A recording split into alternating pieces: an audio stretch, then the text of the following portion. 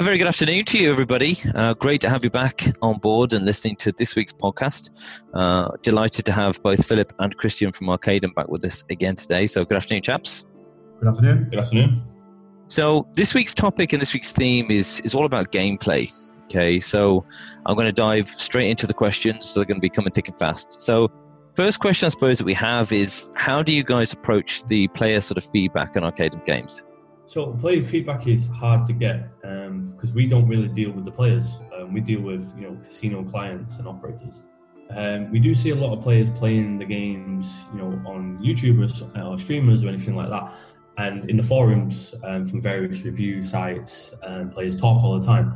So we have to really keep our eyes out for that. And feedback's hard to judge as well within the gambling industry, because if a player loses a lot in your game, they're not going to really like it, or they still could like it.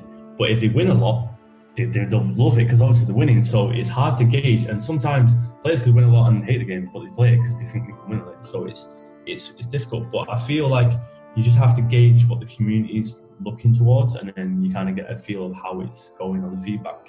Makes sense. Okay, so I know we've only released a single game, and obviously our next game, Evil Elf, is coming out very shortly. But are there any cases that we've had to sort of potentially change an idea that maybe in development phase looked really, really awesome, but then a customer or somebody else didn't quite like it or didn't quite enjoy it? We always take feedback on board with every operator, every provider, or every aggregator we work with. Any feedback we take on board. We haven't really had to change anything. There was one game we just tweaked a little bit from some feedback, but otherwise we always are open to all feedback. And with having only one game out there, as Philip said, or as you mentioned as well, at the moment we don't have that much feedback from the industry. Well, for instance, we kind of had a sneak peek on Friday on a stream of Evil Elf. We let them play the local demo. And it was quite funny because the game didn't bonus after like 200 spins, and it happens because that's RTP for, it can bonus quickly, it can bonus in 2 spins, it can bonus in 5, it can bonus in like 1,000.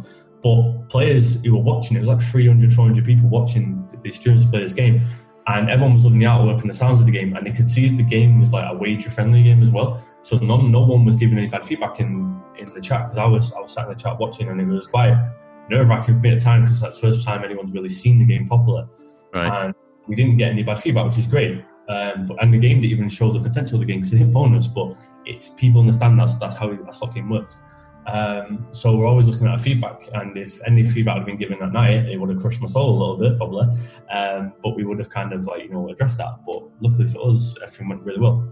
So this leads me into the next question, right? So just let's take that example as our sort of choice, if you will. That, for example, one of the guys is streaming the demo, he's looking at it, somebody else or a whole bunch of people, as you said, like 200-300 people are viewing as he's streaming it. What happens if we get some of that feedback? Would we be able to sort of have enough time to build that back in the game and maybe tweak it or not? It depends on the time frame. I mean, now it would be really difficult to do that because we're getting really close to launch on the 3rd of December. But for instance, a game like Tap House, who we have been already showing to operators, and it's got a lot of interest in it. If that was the case, because the game is ready now and it's finished, Tap House is done in our eyes, we could take that on board because there's a lot of time between now and mid-January when it's going to launch. I think it's the 14th of January actually. That is kind of a lot of time to play with. But we're looking at offering exclusivity for that game as well, so we can tweak it between now and then. But we're looking at that kind of early January, late December as well. But we have these games ready months in advance, as we always say. So if there's any changes we made, we test these games constantly and we're looking at the improvement. People do see these games and clients see these games. So we take the feedback on board. And this is the reason why we have the games so well in advance ready. So we can kind of make these changes without doing it, rushing at the end. Why rush at the end? We can perfect it in the start of the process. Makes sense. Yeah, totally makes sense. So is there any projects, I suppose, even if there are possible, to create new and completely different forms to play online gambling games? And I suppose if so, how is the process developing such innovative ideas? So we do have a table game coming out next year called Red Panda Poker. That's a very innovative poker game that's not been really seen on kind of an RNG perspective or a live casino perspective at all. It's gone through a lot of testing. We had to do a lot with the mechanics as well, because it's a table game, so there's a lot going on. There's a lot of kind of side bets in the game as well. So we've been testing that game now for 3 months internally before we even started to build it, because we were in simulations. So it's to make these new mechanics or new math models or anything like that, it takes a lot of time and practice and patience. Yeah. Because with a slot game, it can be hard because we are thinking of doing some great new mechanics in the future.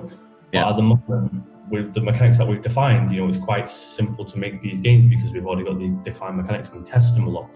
But with the inventive ones like Red Panda Poker or some of the future mechanics down the line, we've had to really, R&D these products to make sure they're ready. So we won't start making the game until we're satisfied it's beating R&D.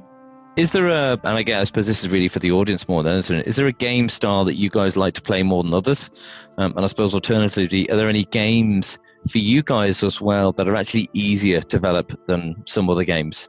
Or is it just quite similar across the board?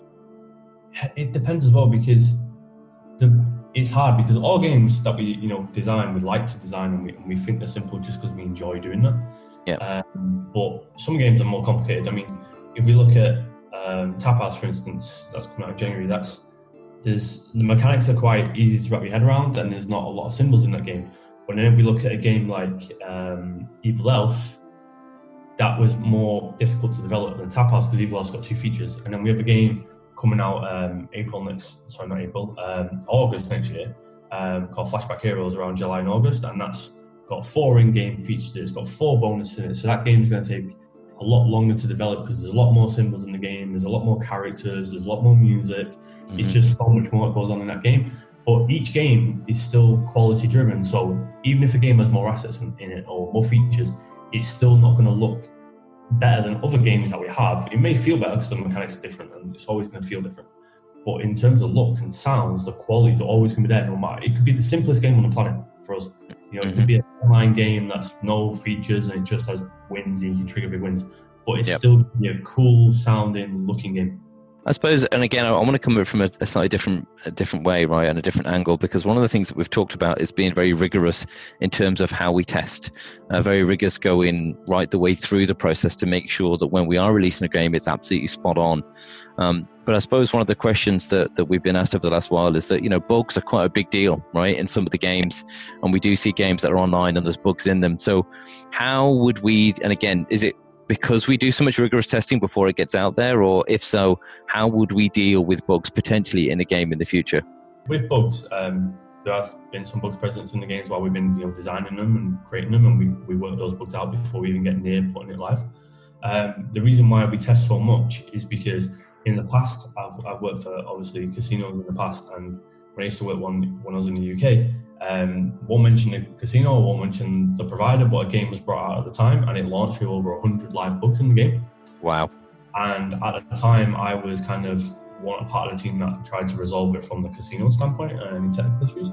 And it was a nightmare for I can imagine. It was one of the most popular games on site, everyone was loving it. And that's great, don't get me wrong, but it was more the fact that then all these issues are getting raised and we're trying to fix them and players are playing it. This causes chaos for us, the provider. I mean, the player has a really bad experience, so we don't want to cause anyone issues like that. We want players to enjoy our game. We don't want casinos hating the fact that they've launched our game. So we literally sit there and we test our games, all of us, just in case you spot anything. We simulation test the game. We batter it with millions upon millions of spins. We sit there playing it, just identifying visual bugs as well. And everything that's highlighted is fixed. Awesome. Yes. Well, that's why we do these games, and we try to have them ready 4 to 6 months in advance, so we can do the proper QA, the simulation test, as Philip said. Because if there's a bug, it's bad on Arcadem as well as a company, but we do realize, and the most impact that this has is normally on the operator and the customer support.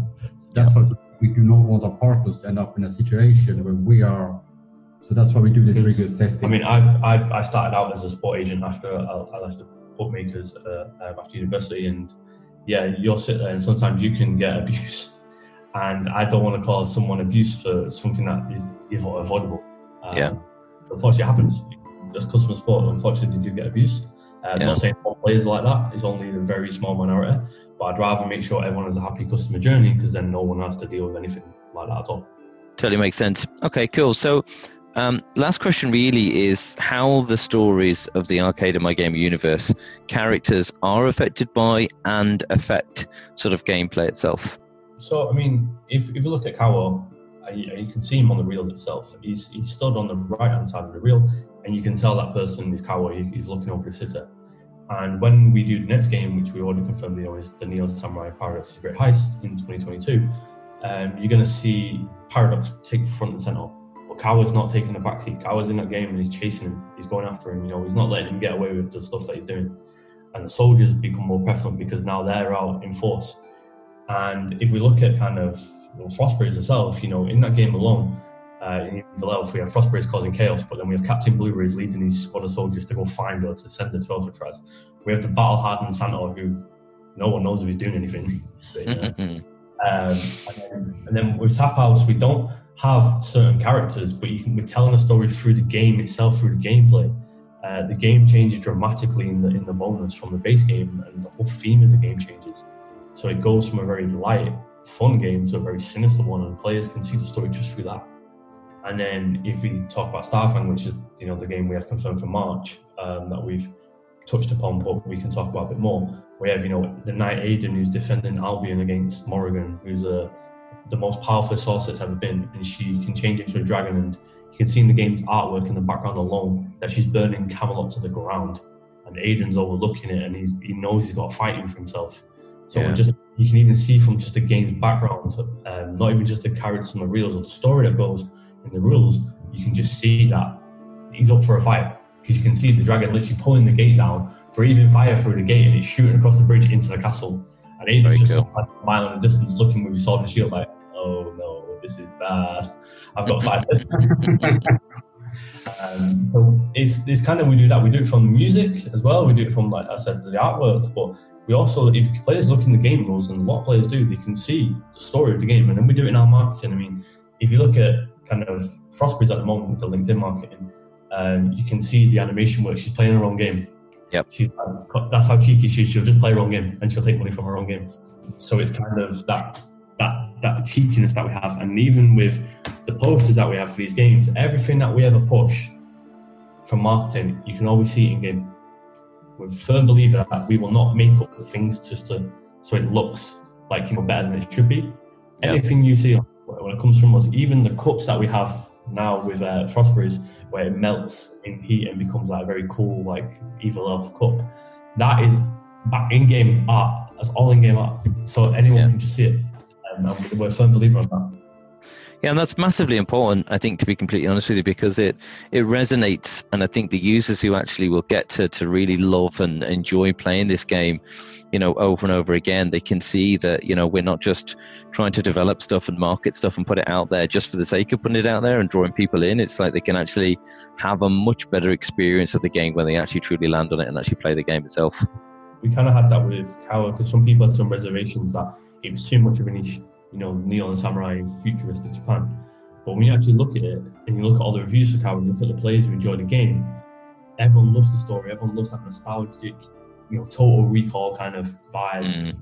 It's the futuristic samurai, yes, but it doesn't subtract. The music's really good, and people have enjoyed the story that goes with Kawa as well. So some people were doubting it because it's too much niche, but it's not too much niche, because if you make a really great game, people are going to play no matter what and enjoy it. Definitely so. All right, well, listen, that's all the questions I have for you guys this week. So again, thanks very much for taking time out your super busy schedules to sit down with me. So again, a pleasure as always. Thank you very much indeed, and look forward to catching up with you again on the next one, boys. All right, thanks again. Take care. Bye-bye. Cheers, guys. Bye.